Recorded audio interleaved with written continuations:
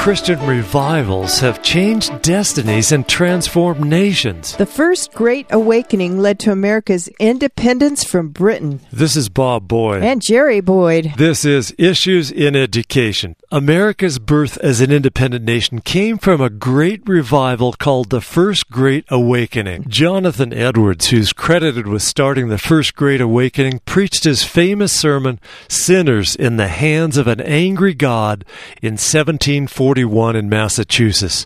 Some people called his sermon Hellfire and Brimstone, but Edwards countered with tears in his eyes, "You can't understand the profound love of God until you understand the awful repugnance of sin to God that cost him his son." What is a true revival? Do people today need or even want a Holy Spirit revival? What's the alternative to revival? Continued apathy in a spiritually and morally degenerate nation that continues to slaughter millions of babies and continues to ignore God and His commands? Revival, get this, revival is God's remedy for a sick nation.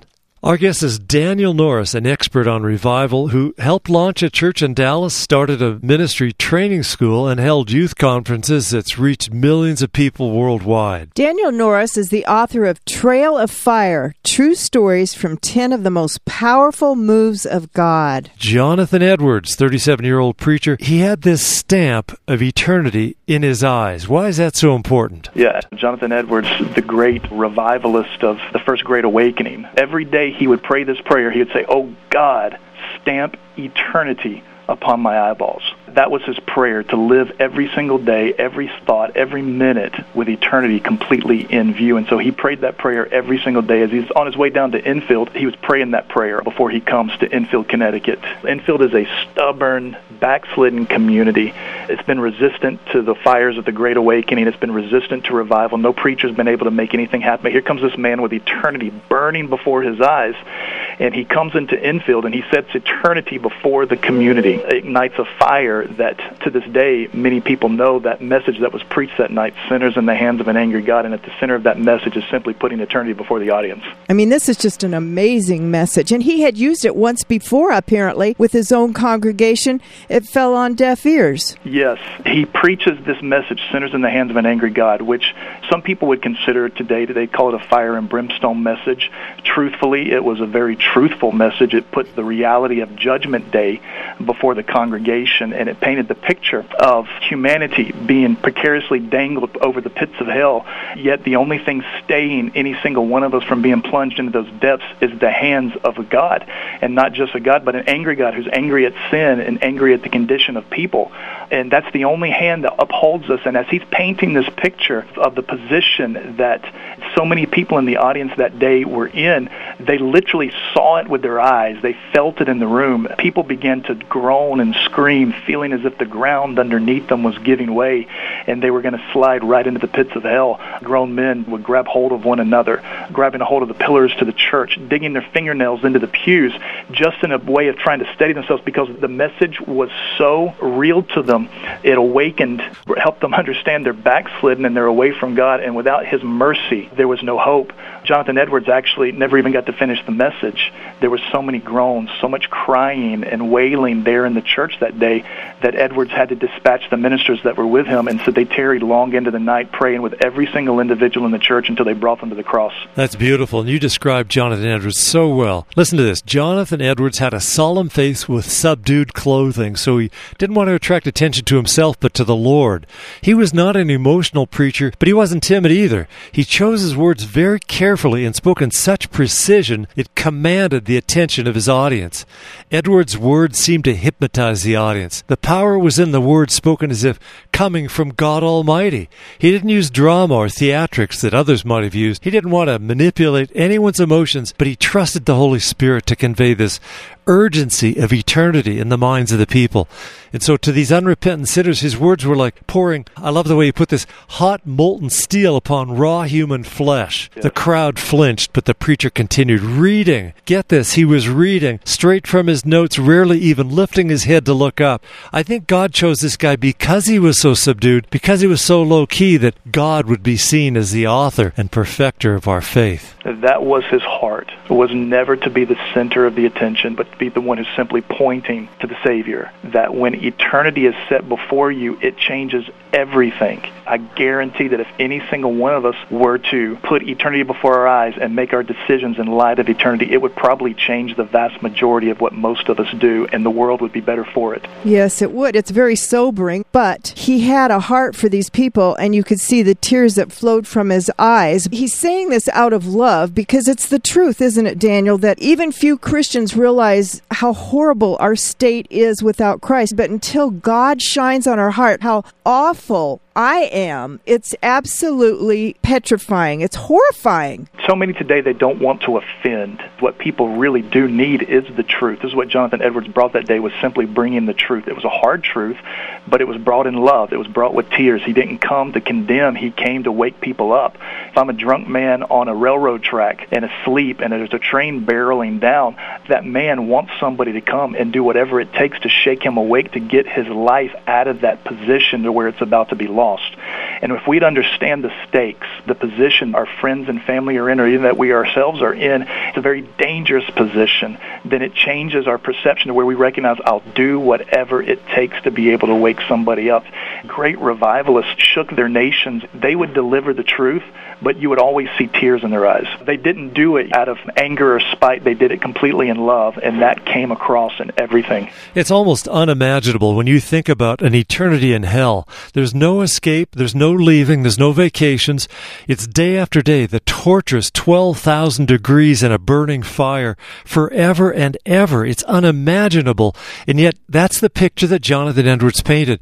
He said, God holds you over the pit of hell, much like holding a spider over some fire. God's wrath burns like fire, and he looks upon you as nothing else but to be cast into the fire. And so when you get a view of what our sin looks like to God, who gave us his Son so that we could escape the pits of hell, then you realize the truth that God is angry with the wicked every day, as Psalm 7:11 says. That's a message that's not popular today. These are lines directly out of Sinners in the Hands of an Angry God. That's exactly the message that he preached. It was so contrary to what so many people would preach today. I'm convinced that if Edwards were to preach that message in the 90% of the pulpits across the nation, he'd be shouted down, pulled off the stage, because most people would say, oh, no, that's not true. But every single word of what he shares is true, scripturally based. If we have chosen to become friends of the world, we become an enemy of God. That is so true, and that's the problem, because the world has infiltrated the church. And you know what is sobering is I realize I deserve hell, and people don't like to hear that one either. They're like, well, I deserve good things. I'm entitled to love, wonder, and joy and happiness. They haven't really realized what Christ did for them. Yeah. In that moment, what you just shared, the truth is not a single one of us deserve heaven. We haven't earned heaven. Every single one of us deserve hell. We deserve punishment. And the fact that Christ came and did that for us, took that upon himself so that we would get what we don't deserve, that's called grace. Though his message is often criticized as being a fire and brimstone message, the truth is it's one of the most grace-filled messages that you could ever preach, because what it does is paint the picture of reality of where you are. But let me tell you what God's done for you, what he saved you from. So whenever I read Sinners in the Hands of an Angry God, what I read is everything now that I have been saved from and everything that I've been redeemed from. And I am so eternally grateful, because I recognize that I did not earn it or deserve one part of it. He did it all for me. And so Edwards had grace. He said the fact that you didn't fall into hell last night was God's hand that spared you. There's no reason you already aren't in hell this very minute, but consider God's grace. And then people began to cry and shriek and yell, what must we do to be saved? They repented and they turned to the Lord, because they realized once they're in hell, there's no turning back. This is the day of salvation. As you're painting that picture, the nation was awakened because of what took place in this church. People around the colonies, they're all clamoring and saying, how do we get a hold of this message? We want to hear the story of what was happening there. People ask all the time, what does revival look like? That's a really great picture. That when the sinner is awakened to the reality of the precarious position that they're in and realize, what am I to do?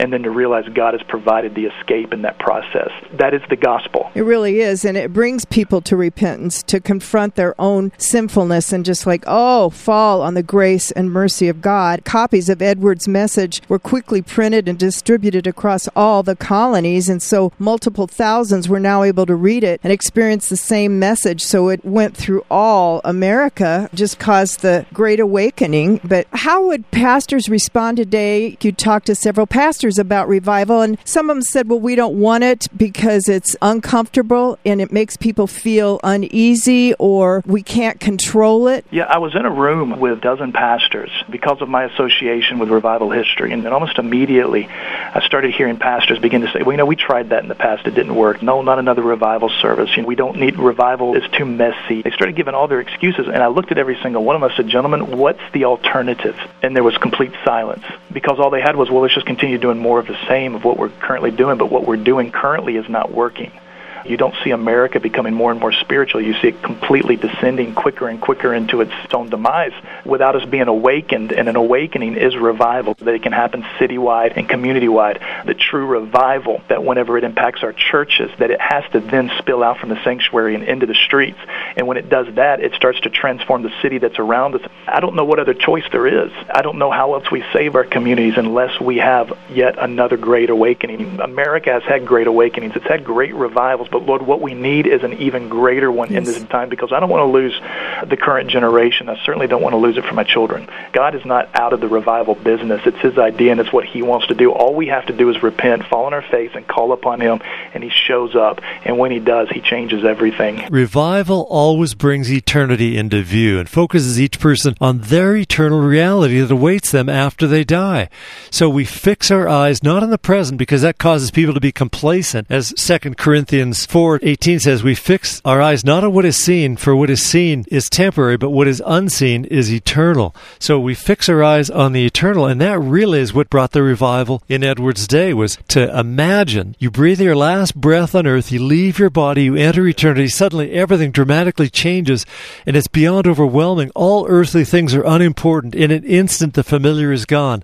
No longer does your possessions matter, your career, your bank account. Nothing matters as you enter eternity. Do you know the way to heaven? And that's the question everybody should be asking themselves. Edwards prayed, "Oh God, stamp eternity upon my eyes." He said, what would happen if you and I were to boldly pray that and truly mean it? He said, if we were to do that, it would change everything. We'd have to change the way we go about our day. We'd have to change the way that we pray. We'd have to change the way that we relate to our families and our churches. The majority of what the church does today is a waste of time. And when I say that, I'm talking about eternal time. It concerns present things. And if we were to weigh it in the balance of eternity, we'd recognize that we're getting so few results for the things that we're supposed to be investing into the kingdom. And so the only way that we awaken to that is to come back to that place and say, God, put eternity before my eyes, that day is beyond overwhelming. Oh. I do believe that the moment we step into eternity, our perspective changes. We'll begin to recognize all the things that we could have done and should have done, and all the things that we shouldn't have done. And just imagining standing before God, and He's going to have us give an account of everything we've done, good or bad. And people say, oh, well, you won't stand before the great white throne judgment, which is even more horrifying if somebody doesn't know Christ. But we are going to stand before God to show Him what we've done, good or bad, since we've been a Christian. That is just humbling. Honestly, take a look at ourselves through His eyes, His holiness. It is a forgotten message in the church. As rare as it is to hear a message preached about hell, even rarer is the message of the judgment of the saints. Many people don't even realize. Paul writes it in Corinthians. He says we must all stand before the judgment seat. What we've done in this body. People will say, well, Daniel, you're talking about works. Exactly right. As Ephesians says, we were saved for good works. Yes, we were saved by grace, but we were saved by grace for good works. I wasn't saved by works. I'm saved by His grace, but the moment I've been transformed, why did He do that? It's because He has a work for me to do. Just like the master coming to the one that he entrusts the talents with, he wants an account for what he gave us. So the time, the resources, the energy that he gave us during this life, he's going to say, okay, now what did you do with it? I don't want to be the one who says, I hid those away. I want to be the one that comes to Him and says, Master, you gave me this talent. Look what I've done. I've doubled it for you. And I've got something that I can lay at His feet. Because in the end, this is what it's about. It's about giving Him glory. And we're all going to stand there on that day, and my works are put to the fire, as it says. It's all going to be tried by fire.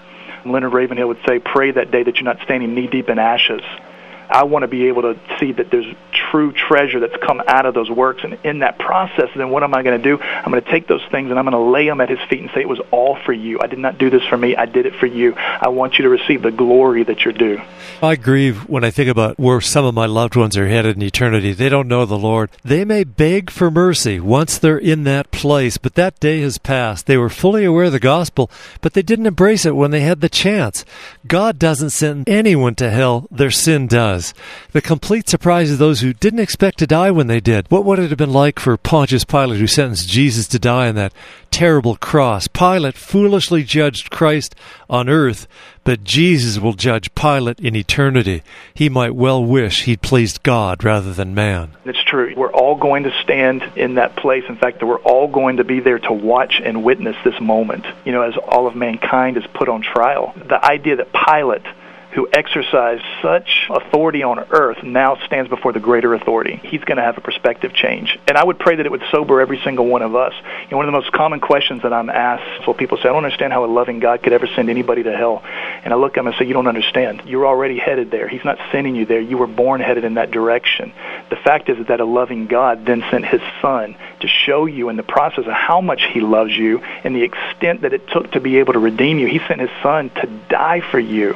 His perfect, spotless, holy Son shed every drop of his precious blood, and he did every bit of that. Why? Because that was the price that it took to redeem me from the hell that I was already doomed for. That shows me how much he loves me. In Gethsemane, he sweat drops of blood. He was in such agony that he almost died in Gethsemane, just praying to God. And just the human part of him, Lord, if it's possible, let this cup pass from you, because he realized how horrible it was going to be, and yet he gave his will to God. He knew what was set before him were people that would come into the kingdom and share eternity with Jesus and the Father. But, just think of that. The Gethsemane trial before was horrible, and then he goes and gets beaten, and then the agony on the cross, we have no idea at all. It's incomprehensible. The pain and suffering, not just physically, but emotionally, mentally, spiritually, beyond anything we could ever know. We don't understand the price, because if we did, we can never doubt his great love for us. It was his love that drove him to do it for us. He loved us that much that he was willing to give it all so that he could redeem us. The parable that Jesus told, he said, the kingdom of heaven is like a pearl of great price. The merchant goes out and he searches out, and when he finds it, he then goes home, he sells everything that he has just to have enough to be able to purchase it. So why did he go to the cross? He did it because he loved us. And so the person that would ever ask the question, how could a loving God ever send somebody to hell, don't understand his love at all.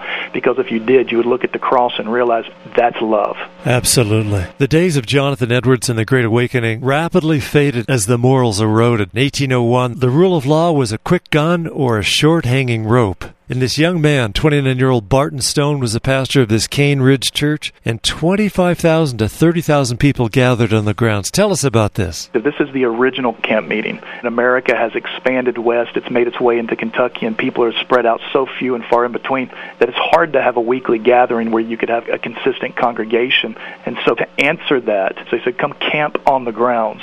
And so people came. He expected about 6,000 people at the most. They were going to have their services outside. It's an old log cabin church. You can actually still go visit to this day. We were just there a couple months ago.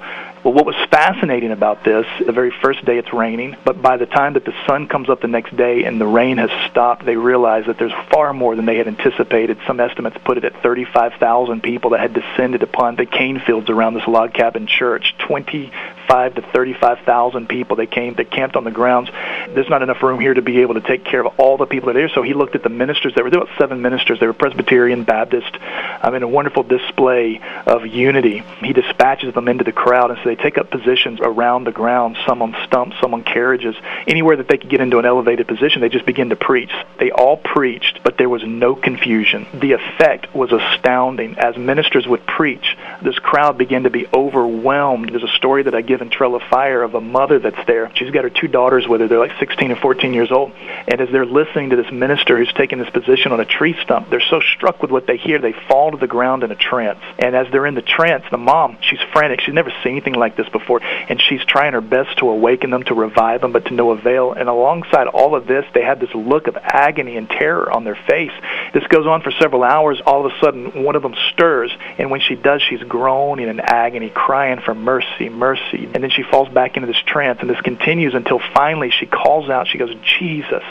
And at that moment, the agony that was on her face completely broke. This look of peace and tranquility came over her. She rises up to her feet, and now she begins to preach the gospel. She's just been radically saved. She had a visitation where she saw hell, and then she sees Jesus, and in that moment, she's so radically saved and converted, she begins to preach. And as she preaches, her voice carries over the crowd, and as it does, a crowd begins to gather around her. There's now hundreds that are listening to this 16-year-old girl who's become a preacher. And as she preaches, the same thing happens to the people that are listening to her. They begin to be cut down to the ground. They fall over into these trances and have these same types of encounters and experiences.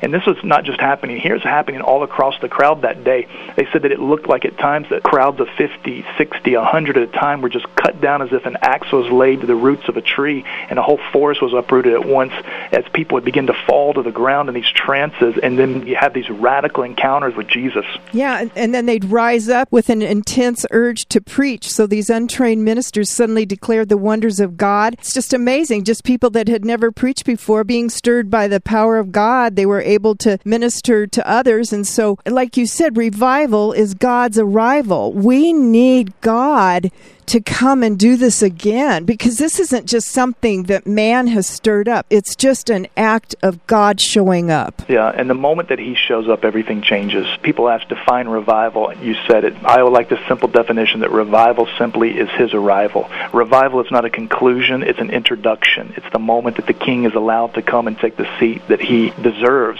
and that's the seat of superiority. He deserves it in our life, and he deserves it within our churches. This Cane Ridge revival was amazing because here are 35,000 people. What a strange sight to see. Bodies laying everywhere. Then finally the trance broke. It was replaced by the most serene, beautiful smile in the words, "Thank you, precious Jesus." The girls had been completely transformed. I think they had a vision of hell.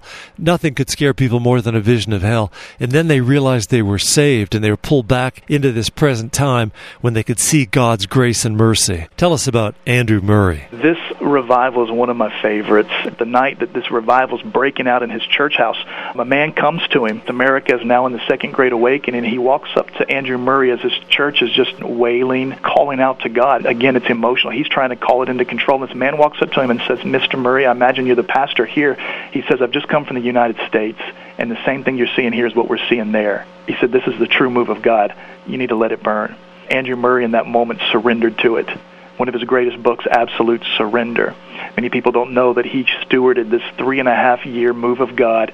Something unusual was happening outside Andrew Murray's church. It sounded like a roar that grew louder and louder, like thunder rolling towards him. And it came in like a violent wind and filled the room where they were gathered. It was deafening. The effect was immediate. People began to fall on their faces, crying out with groaning and weeping. There was such force and such obviousness that God was there. It was like kerosene being poured on an open flame.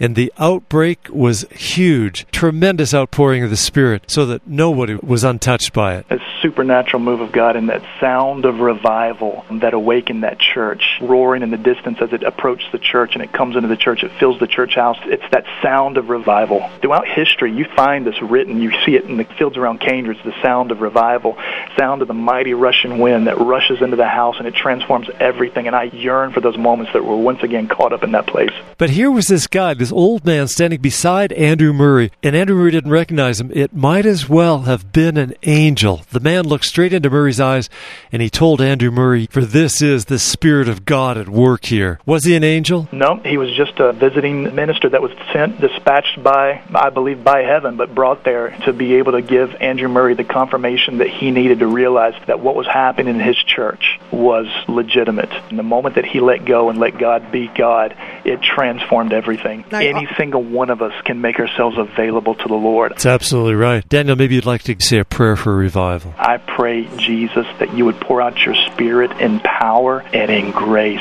Lord, I pray that the presence of the ever-living God would awaken those that are listening. oh God, stamp eternity upon my eyes, to live every single day, every thought, every minute with eternity completely in view. And so, God, give us a greater awakening. America has had great awakenings. It's had great revivals. But, Lord, what we need is an even greater one in this time, because I don't want to lose the current generation. I certainly don't want to lose it for my children. Lord, give us a greater awakening. Amen. God bless. God bless. Our guest has been Daniel Norris, author of Trail of Fire. When you realize the power of God in reviving a people, you begin to pray fervently and passionately for revival. A true Holy Spirit revival means people are confronted with the presence of a holy God, and they get an eternal perspective. That's good. Revival is God's answer to the fervent, sustained prayers of God's people. Revival is God's remedy for a morally sick and spiritually drained nation. If you would like a CD copy of today's inspiring program, please ask for number 1813, The Third Great Awakening. That's number 1813, The Third Great Awakening. You can order a CD copy of this program from our website. Our website is issueseneducation.org. That's issueseneducation.org, or call us at 928-776-0000. That's 928-776-0000